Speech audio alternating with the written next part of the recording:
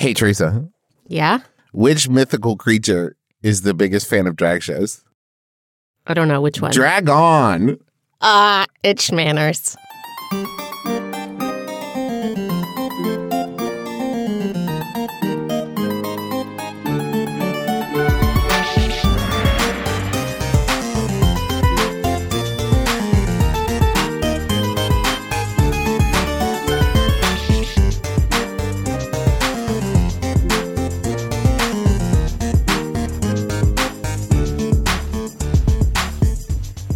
That's really tough. I had a feeling that it might be dragon, but I wasn't sure exactly where you were going with it. Drag on. I was playing in the space with you. You did great. Yes. Oh, now you're floating in space. By the look of Floating your in the hands. space. Woo! Hi, everybody. Hello. Hello. Say your thing. Hello, Internet. I'm your husband host, Travis McElroy. And I'm your wife host, Teresa McElroy. And you're listening to Schmanners. It's extraordinary etiquette. For ordinary occasions. Hello, my dove. Hello, dear. So glad I can keep you on task. Well, that's the thing, man. If you know how there's that urban legend of like if you put a penny on the train tracks, you can derail the train. You know what I mean? Yeah. That's my brain is that easily derailed. Where all I had to think is like drag on. So dumb. Where are we? What's happening? Who am I? Yeah. Right off the bat, just want to say sorry. We missed last week. So this conflagration of events, if you will, of Teresa mysteriously injured her foot. And so her foot was in a little boot, and a cute little booty, and she had to rest. And I got a vasectomy, so I had to rest. So we were both like, oh, no, kids. And so it was just it was a tough week. But we're back. And just very excited. The second half of this episode, we've already recorded. It's absolutely great. We were joined by amazing guest, Lady Phaedra, who answered all of your questions about drag show etiquette and just drag shows in general. Basically anything I could think of. Because that's what this show is about. Drag shows. Yeah. Teresa, have you been to many drag shows? I have been to a couple drag shows. There was a really awesome club in Dayton, where I grew up, where I saw several drag shows. It was loads of fun. You know, you might be surprised to learn there was also a great club in Huntington, West Virginia, where I saw a couple great drag shows growing up. Awesome. You know, these days, I haven't made it downtown as my two shows. But you know, Lady Phaedra was saying that she does a show twice a month at the Cabaret, which I think is at Below Zero. I'm not sure. We might have to check that out. Go down and support her and all the performers. We would also like to thank our listener, Sarah M., who sent a very kind email and suggested drag shows. Also, happy Pride Month, everybody. Yeah. From your internet husband and wife. Were your internet parents? No. Just from Teresa and Travis. Happy Pride, everybody. Okay. So we're going to talk about drag, and if you want to learn more, there's some really great things you can check out. Alex recommends the movie Paris is Burning. Also Kiki, I Am Divine, and Mala Mala. You can also read the work of Joey Jeffries, a theater teacher and historian at NYU Tisch. And I mean, there's loads of books here. And I'll say right out the bat, because Lady Phaedra mentions it in the questions, right? But this falls into a category of things where I think this is something a lot of people think that they know a lot about, even if they've never like looked into it or gone to shows or anything, because they've seen it on TV or in movies or they've watched reality shows. And the thing is, as is true of a lot of things, that is at best a accurate but small like view of it, and there's so much history and world to it, and that's if it's even accurate, right? There's a lot of times where it's like, oh no, this is just kind of a dramatized version of it. Yeah, an exaggeration. Exaggeration, yes, thank you. Yeah. So Jonathan David, Catherine Tremeev, and Nan Richardson are the author of Drag Diaries. And here is a little bit of their interpretation of the breakdown of drag, okay? Okay. So there's two main starting places. The first place is a lot of the ancient ceremonies conducted by Native Americans, ancient Egyptians, and indigenous South American cultures had elements of drag in them. So it was part of, it was evoking the gods or religious incantations or warding off evil spirits. In fact, there are widely documented accounts of drag among the Aztecs and the Incans and the Egyptians. And I mean, name an ancient civilization and there was drag involved in their religious practices and their entertainment.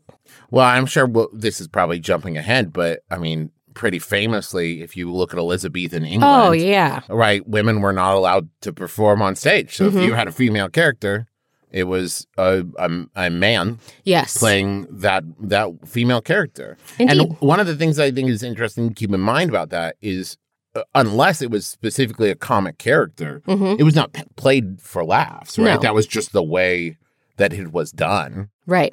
Which is why it's always funny to me, by the way, in the Pyramus and Thisbe bit in Midsummer Night's Dream, that they play it as a joke that Thisbe is played by flute, I think. Well, but the mechanicals are the joke. Right. But it's kind of like a joke on a joke. Like, it's just like, well, that's the convention. Why is he being weird about it? Shakespeare. That guy, so meta. That person, that many people, who knows? Who knows? That invention, that ghost, that alien. We are derailed again. You're correct.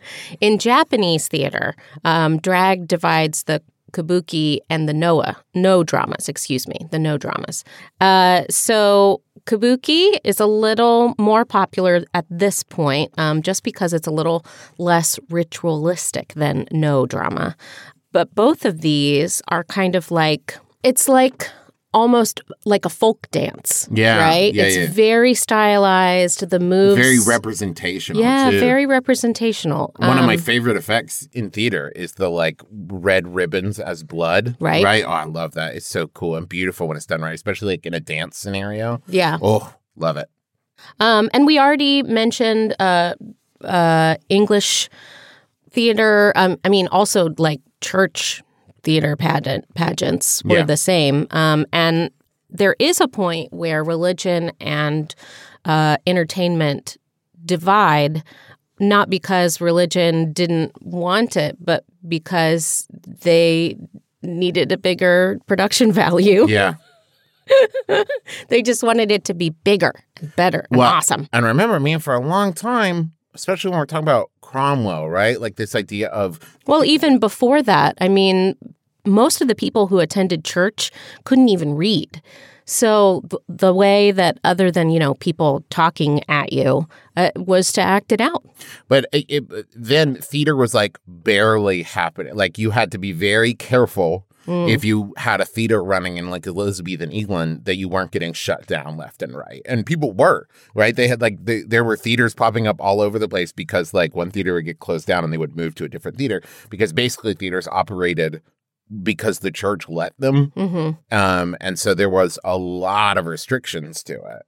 Anyways, that's a different story. We could talk about Elizabethan theater at a different episode. Right. So the history is complicated, as it sounds, yes. And the origins of drag also have a bit of a sexist component to reckon with, right? Sure. So the church obviously didn't put men in dresses as like advocacy for trans rights or anything, right? Rather, just like you said, women weren't allowed. Yeah. They were omitted from performing entirely.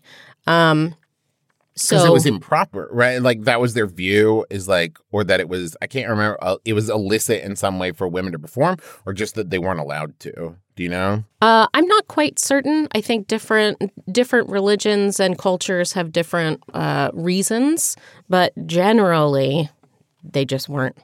See, I need to remember. This is something I need to research because I can't remember if it was just like theater is seen as debauchery, and so having inherently debaucherous. Anyways, having a woman there is bad, or is it just like, oh no, women shouldn't be allowed to do what they want? It's probably a combination of both. Probably a combination. So, like you said, young boys would join acting troupes exclusively to work as female characters, and so this is why plays of the era tend to usually have maybe one or two females in them, right? So let's go back to Romeo and Juliet. If you have a young boy playing Juliet. Then you can cast an old man as the nurse. And as Lady Capulet and, Lady Montague. And that Right. kind of thing, Yeah. So that's where those tropes kind of come from, right? But there aren't as many female characters because there weren't as many people who were adept at doing it. Yeah. Is the thing. Well, and once your voice changes, Yeah. right? Like, then you there's get bumped falsetto. up. I mean, sure. But not for, like, the entire show. Not for a part as big as, like, Juliet. It's not important. Does this make them drag queens, though? No, well, there is an interesting debate in when you talk about theater and men playing female characters, right? One of them that gets brought up a lot is Lady Bracknell in Importance of Being Earnest, right? Right. And I think that there is something to the you mentioned the nurse is a great example, right? Right. Where the nurse is a big, broad character, right? That is she is a zany character that does have some dramatic moments, but like she has so many scenes with Juliet where the jokes are she is so big and dramatic. And she's typically big-bosomed. Big bosom. She references it a lot, right? And so then the question is it funny because it's a man dressed as a woman, or is it funny because it is being well done in a huge, overly dramatic way? Right. Right? And that would be where I would lean into there is an element of drag where it's not necessarily just that it is someone in drag, but also that they are big and brassy and, campy and bold. And that's part, I don't know, that's where the debate is. We're going to say that Elizabethan boy actors were probably not quite drag queens. The drag queens we think of today didn't really emerge until the 19th and 20th centuries. So in the late 1800s, the act of dressing as a different gender took on an entirely new form. So there were female impersonators, right, which I think is different. And that was a standard vaudeville trope in the late 1930s, excuse me. And, again, these were based on commedia dell'arte almost. So you have like the prima donna. And we're talking explicitly about the on-stage side, right? Because vaudeville. There was a real world side of this that goes into like non-binary and transgender. Exactly. Where it was, for some reason, way more acceptable that it was done on stage. And if you did it off stage, it was like, oh no, people better not find out or you are in serious danger. And No, this is all about on stage. Yeah. And, the things like the wench or the nagging shrew and things like that. These caricature parts, was the point of that's what it is. Because the point of commedia dell'arte was someone could see it and immediately know from the way you were dressed or the props you carried, like, okay, great, I know everything I need to know about that character. I don't need to be educated in theater. I don't need to think about their motivations or whatever. That's Pantalone. I know everything about that dude just from looking at him. I played Pantalone in a bunch of stuff. And I was good at it. Great job. Thanks, babe. So the first true drag queens probably performed in bars. Okay. Makes sense. In the 1950s is an early example. Jose Serrara at San Francisco's Black Cat is a bar in there. And so, performing at places like the 82 Club in New York or a largely heterosexual audience. And, they would probably be. They didn't call themselves drag queens. They were still performers, right?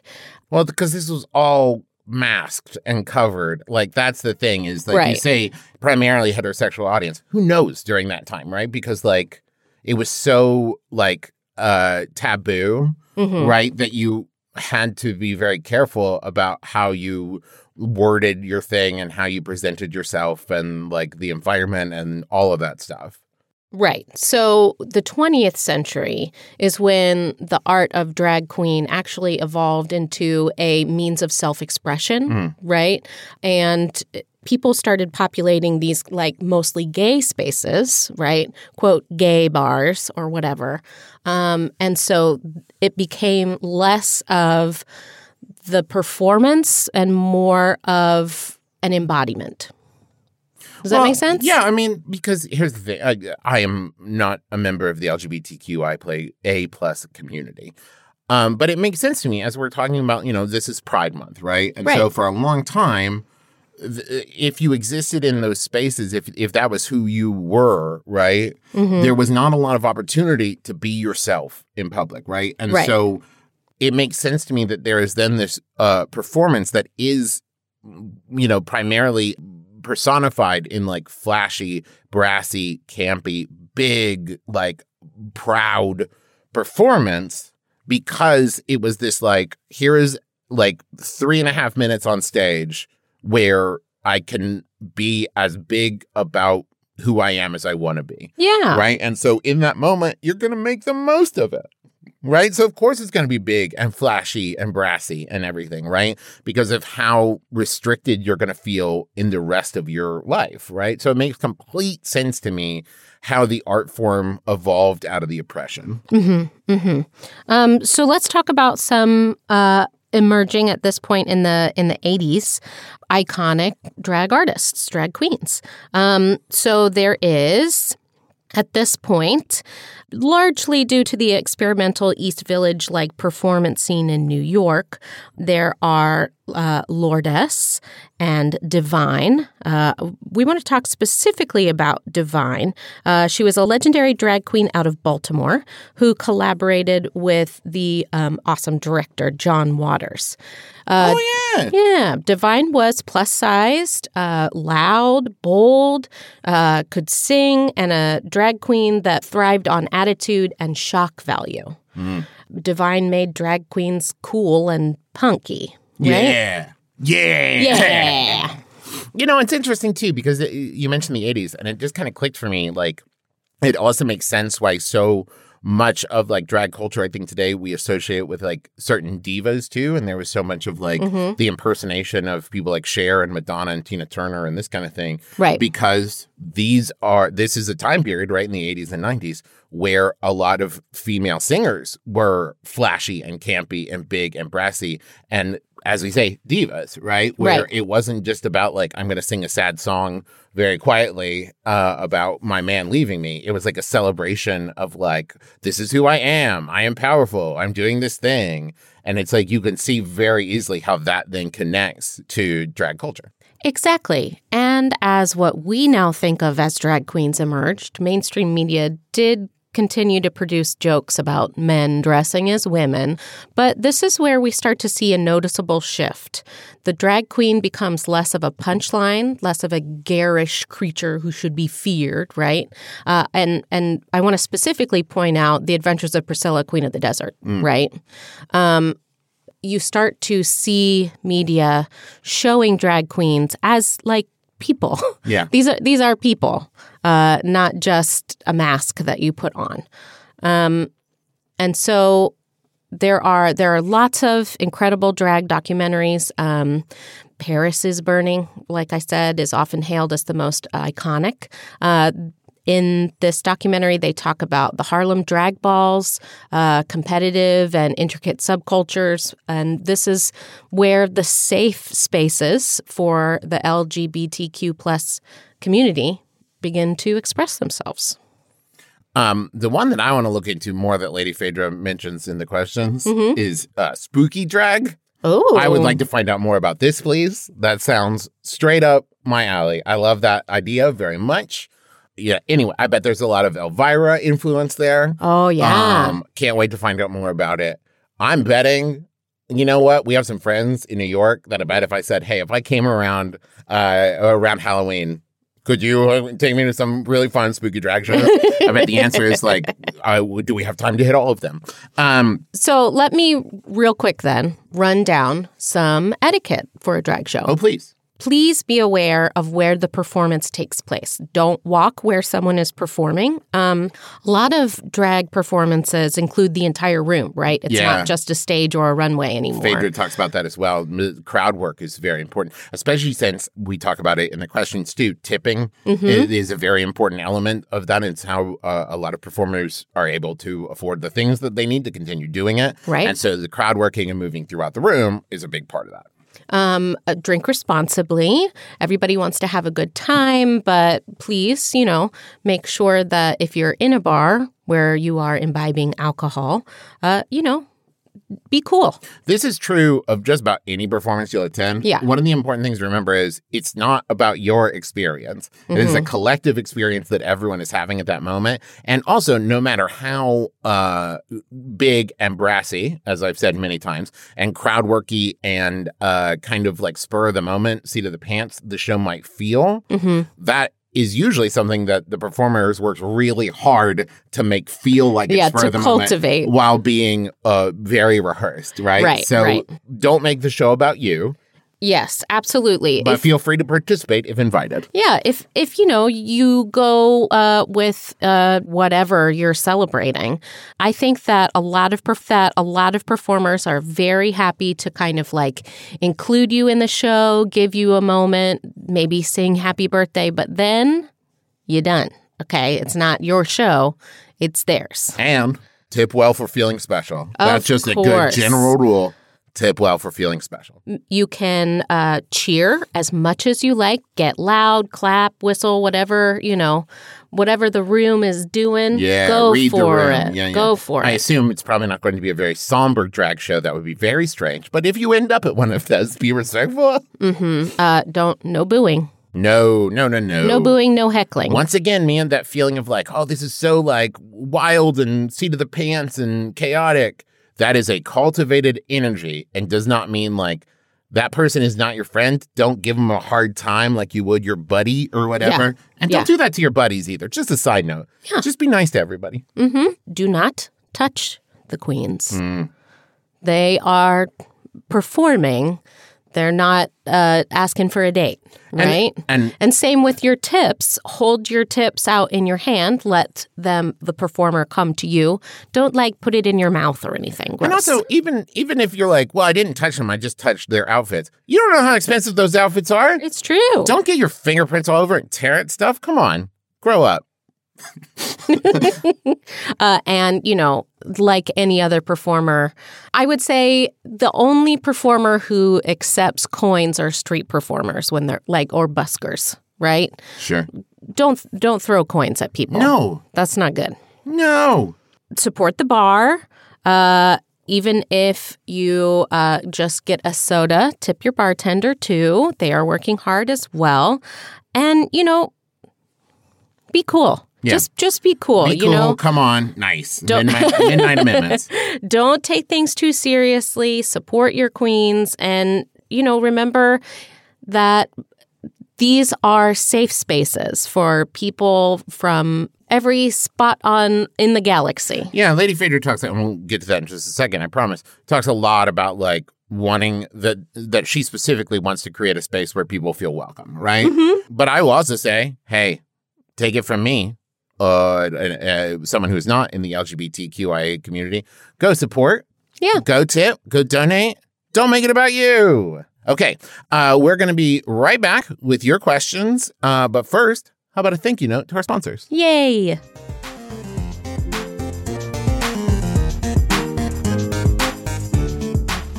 Hey there, friends. Let's talk about socks. Believe you me, they can make all the difference. Because, listen, workouts are hard, and sometimes just getting up, having the energy to walk around and do things is hard. So why not have a sock that's not only comfortable, but also supportive? Bombas performance socks are stitched with special moisture-wicking yarn and temperature-regulating vents that allow cool airflow in and prevent overheating. They come with a pillow-like tab, and that's absolutely true, to save you from blisters. They've got stay-up technology, a special arch-hugging system, and an extra layer of cushioning comfort on the bottom for the perfect amount of support. Even when I'm not doing things, which is most of the time, if I'm being honest, I still like to wear them because they're so comfortable. It feels good to wear them no matter what you're doing. So go to bombas.com/schmanners today and get 20% off your first order. That's bombas.com/schmanners for 20% off. bombas.com/schmanners. Now, speaking of feeling great, let's talk about Quip. You brush, you floss, and then what? You might, I don't know, sing a song to yourself, make a smiley face in the mirror. But if you didn't say rinse, then you might not be getting the complete clean. Quip has launched a new mouthwash to help you complete your clean. It comes with a refillable dispenser that's really cool and looks really cool on the bathroom counter. And I love the mouthwash. It tastes good. It doesn't burn. You won't dread using it.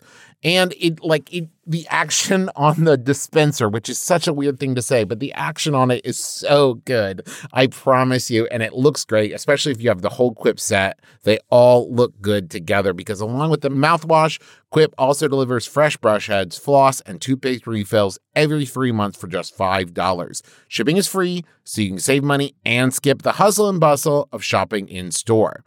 And if you go to getquip.com/schmanners5 right now, you get $5 off a mouthwash starter kit. That's $5 off a mouthwash starter kit, which includes the refillable dispenser and a 90-dose supply of Quip's 4 times concentrated formula at getquip.com/schmanners5. That's the number 5. So it's spelled out GETQUIP.com/schmanners and then the number 5. Quip, the Good Habits Company.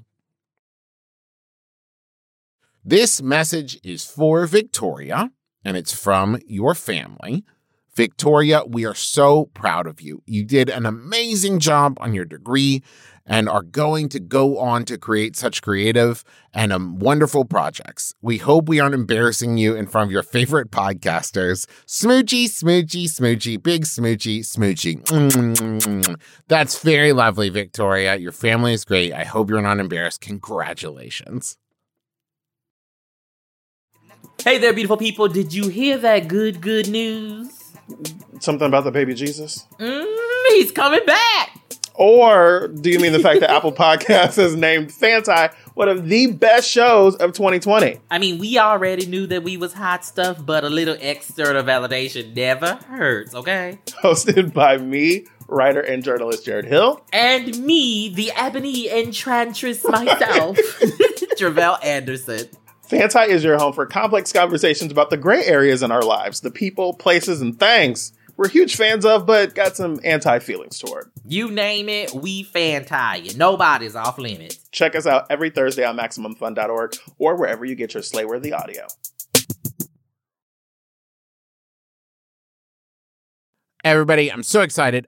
Teresa isn't able to join us for this part because she is attending to other schmannerly duties. But joining me today, a drag performer of great renown based here in the Cincinnati area, the Lady Phaedra. Hello, Lady Phaedra. Hello. Welcome. Hello. Thank you for having me. Thank you for being here. We have so many great questions. But before we get to the questions, I did want to ask, will you tell us a little bit about yourself? Like what kind of shows you do, what your favorite part of doing drag is, how you got started, all those things. Oh, goodness. How long have you got? As long as you need. Oh, well, brace yourself, darling. Well, I perform in Cincinnati mostly. I produce my own show, which is referred to as The Sideshow, and it is a drag variety show. So I like to think of my show as not your mother's drag show. You can go to any club on any night of any week and see drag queens doing, top 40 hits and bucking and twirling and doing all those things on stage. And that's wonderful, but I like to keep things interesting. So I introduce elements of burlesque, of live music, of comedy. Like you never really know what we've got up our sleeves until you get to the show. And where can people see the Sideshow here in Cincinnati? They can see the Sideshow at the Cabaret, which is downtown on Walnut Street, 1122 Walnut Street. Perfect. Yeah, twice monthly on Thursdays. So how did you get started? How did you get started doing the show? Oh, how did I get started doing the show, or how did I get started doing drag? I mean, both, really, yeah. Both. I actually started doing drag on a dare. It's actually kind of amusing. When I was studying in college, and I studied, theatrical arts, no big shocker there. It shouldn't be anyway. One of our fellow students was celebrating their 21st birthday, and we asked them what they wanted, and he said that he wanted a stripper to jump out of a cake. Well, being a bunch of broke college kids, we certainly couldn't afford that. So we decided to put our own spin on things, and they just dolled me up and had me jump out of a giant gift box. And that's how Phaedra was born. And you've been doing it ever since. Excellent. Yes, much to the dismay of everyone. Okay, well, we got some questions. Wonderful. From our listeners. First, Sarah Wells wants to know, so I've never been to a drag show before, and I don't have any friends who would be willing to go with me. You need to make new friends. Any advice for someone who wants to go to a drag show alone? Step 1, get new friends. Yes. Step 2, don't be afraid to do things by yourself, darling. It's okay to be a party of one. Now, trust me, I'm sure that you'll have a fantastic time no matter what. And if you need to, I mean, hell, come to the show by yourself and I'll introduce you to new friends. Yeah. I'm not bashful at all, so I'll just drag you around by the wrist and be like, hi, everyone. This is Sarah Wells. She's fantastic. Talk to her. Okay, so that's a good question. For Sarah, who's never been to one before, just in general, if Sarah's showing up for the first time, what are some ways to immediately feel like you're part of the action and that that you're not just an observer?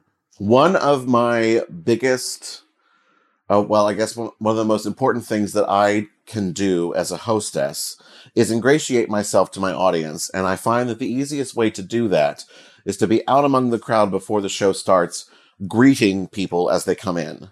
I will float around from the cabaret is set up like a show bar. So there are tables where the audience sits and then a staging area. I'll walk around from table to table, introduce myself to people I don't know, ask them if they're celebrating anything special or if this is their first time visiting. So I find that ingratiating myself to the audience is a huge and important part of being a hostess. And would you say that is kind of a standard experience of that, everybody, you want people to feel welcome? I do. I want everyone to enter my space feeling that they are not only welcome, but they are safe and they can be comfortable and relax and have a good time. That's wonderful. So Reese asks, how do new drag queens get invited to participate in drag shows? My drag has only been done in the context of professional wrestling, so I don't know how I would go about getting myself known outside of that sphere and into the mainstream drag sphere. That is an excellent question, Reese. In my day, when I was up and coming, and I'm, older than dirt, so things have definitely changed. What we did was we would show up to drag shows fully dressed and ready to go with music on hand. And you would just hope that the show's hostess would spot you in the crowd and say, hey, would you like to do a hot spot, which is just a one-off unpaid appearance for tips. And you would have your music ready to go. You would hand it to them. We would carry around CDs in my day. I know. Right? I can't imagine what else. Do people carry around thumb drives now? Yeah. Links to Spotify playlists? What's happening? Right now, you could carry a thumb drive, or you could, if the DJ is able to plug your phone into their sound system, you can do it that way. Oh, boy. But you would just hope to get noticed. And then if they liked what they saw when you did your hotspot, it would often result in a booking. Nowadays, there are a lot of what are called open stages where amateur drag entertainers can go and basically get their names out there. Sort of like an open mic night kind of thing? Yes, precisely. Oh, cool. Let's see. Speaking of tipping, Bonk asks, am I supposed to tip a drag performer at a nightclub? And when is the best time to tip a performer?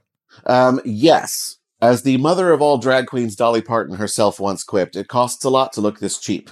We rely on the generosity of the audience to be able to keep affording what we do. We take those tips and we reinvest them into our craft. So it helps us pay for new costumes, new wigs, new jewelry, shoes, the whole 9 yards. And I can't tell you the number of pairs of tights I go through in a year's time. So all that money gets reinvested into the craft. So yes, absolutely always tip your drag entertainers. As I always say during my shows, when we're on stage, if you like what you see, tip us a couple of dollars. If you don't like what you see, tip us twice as much so we can afford to make it better. There you go. When should they be tipping? Is it after the performance? Is it most drag queens move about the room in some way during their performance and can collect tips. So if you've got cash, which is the general accepted way of doing things at a drag show, when you're tipping cash, just hold it up high. Believe me, we can smell a dollar bill. We'll get to it. Now I have a question as a fellow performer. Yes, sir. Are you paid for your appearance and tips? If someone's getting started, right? What's a good deal versus them being taken advantage of by the venue? Excellent question. Most drag queens, when they are booked in a show, are paid what's called a booking fee, which is basically what we are paid to just walk in the door and be there. Often it is I don't know what the average is. It often varies from entertainer to entertainer. So I don't want to quote a number and sound like I'm lowballing anybody, because there's a lot of ridiculous talent out there, and everybody kind of like charges based on their experience and various other things. But yes, we are often paid a booking fee, and then we get to also, of course, keep the tips that we earn during our performances. Okay, yeah. So young people getting started, if you're out there, I guess anybody getting started, if you're out there and you aren't getting a booking fee and you've been performing regularly, you need to ask about a booking fee, right? Yeah, yes, Okay. you should ask about a booking fee. You should absolutely. It's important for every entertainer from any side of what we do, any side of the entertainment crafting world. Like, know your worth and ask for it. There you go. So we got a couple questions.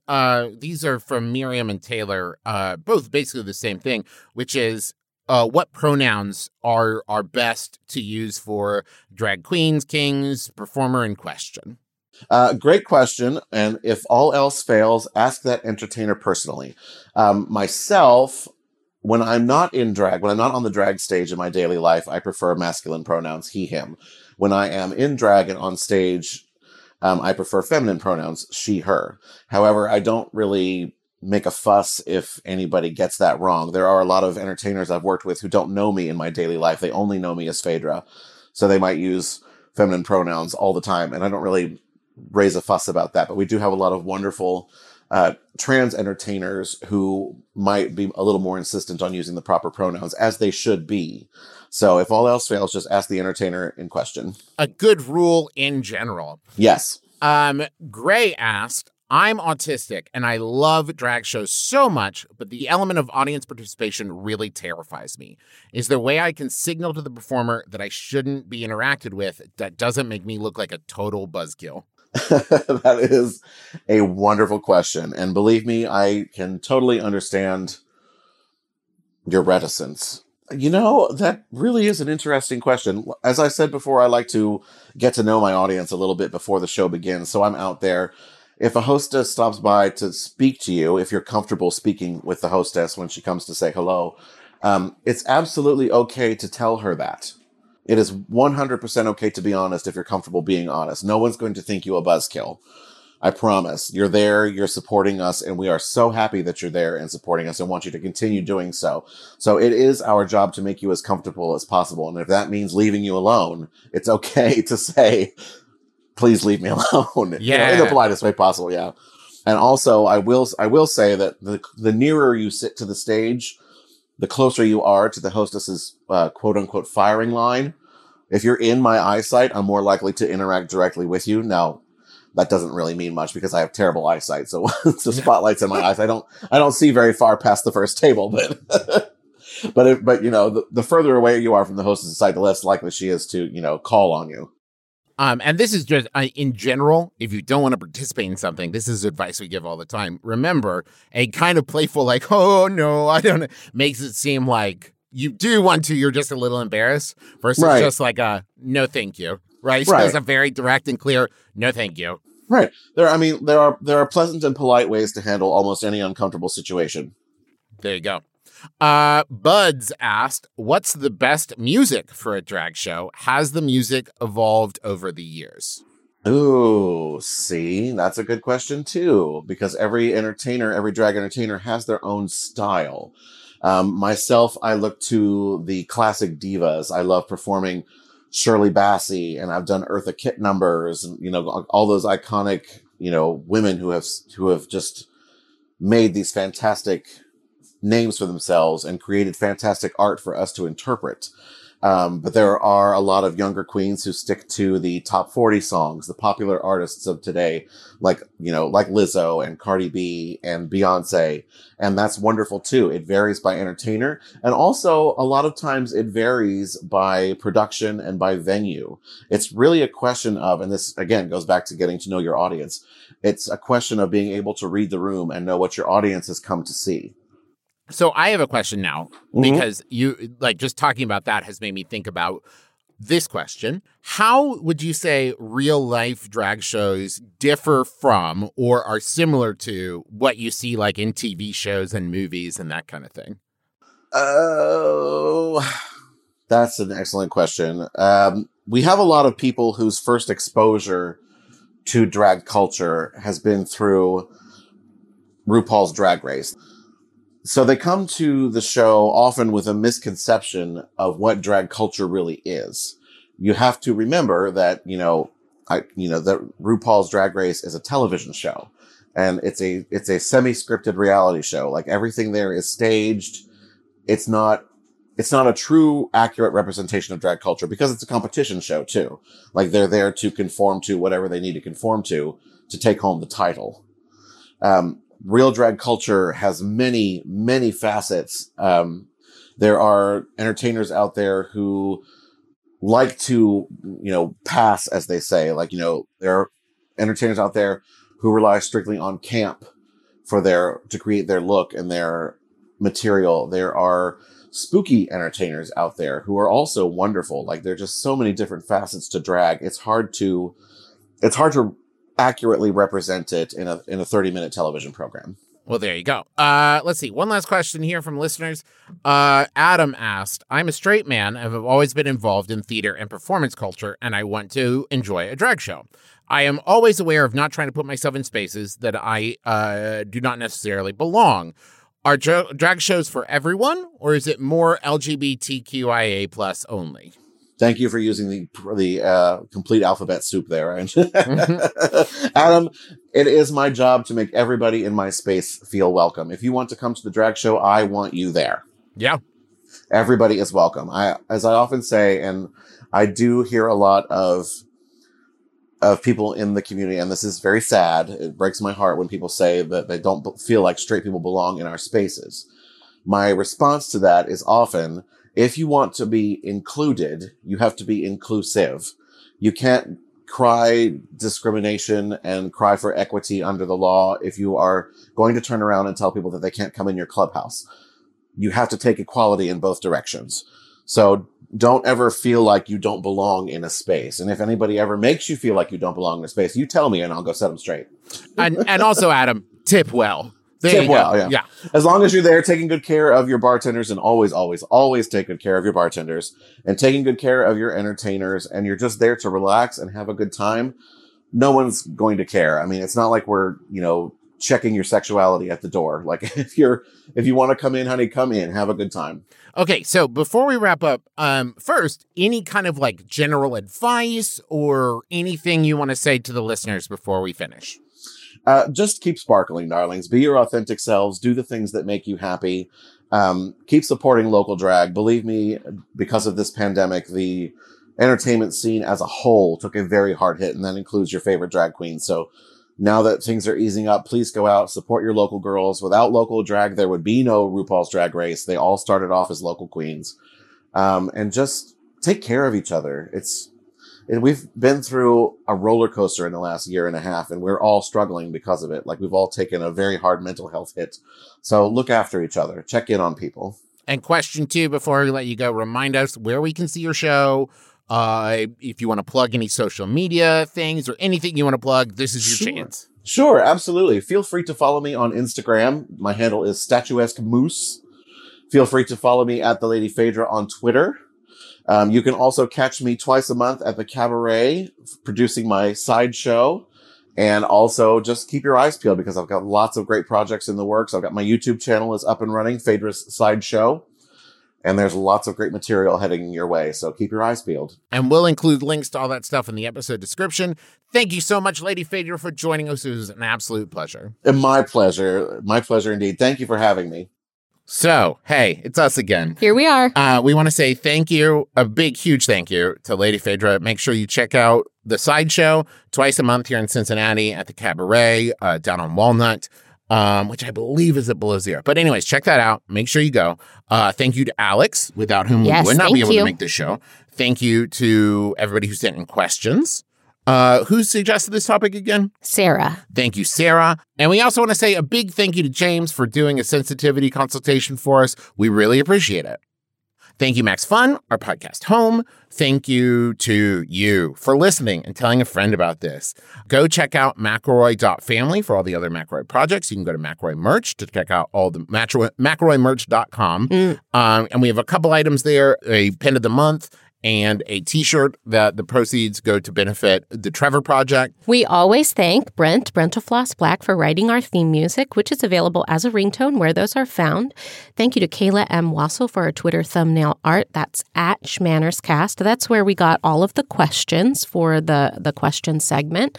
Thank you to Bruja Betty Pinup Photography for the cover picture of our fan-run Facebook group, Schmanners Fanner. So go and check that out if you love to give and get excellent advice from other fans. And I think that's going to do it for us, so join us again next week. No RSVP required. You've been listening to Schmanners. Schmanners. Get it.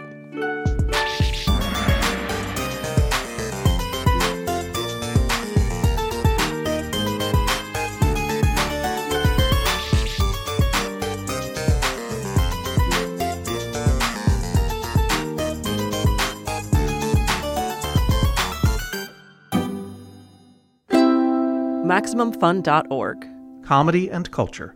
Artist owned. Audience supported. Hi, I'm Joe Firestone. And I'm Manolo Moreno. And we host Dr. Game Show, a podcast where listeners submit games and we play them regardless of quality, with a dozen listeners from around the world. We've had folks call in from as far as Sweden, South Africa, and the Philippines.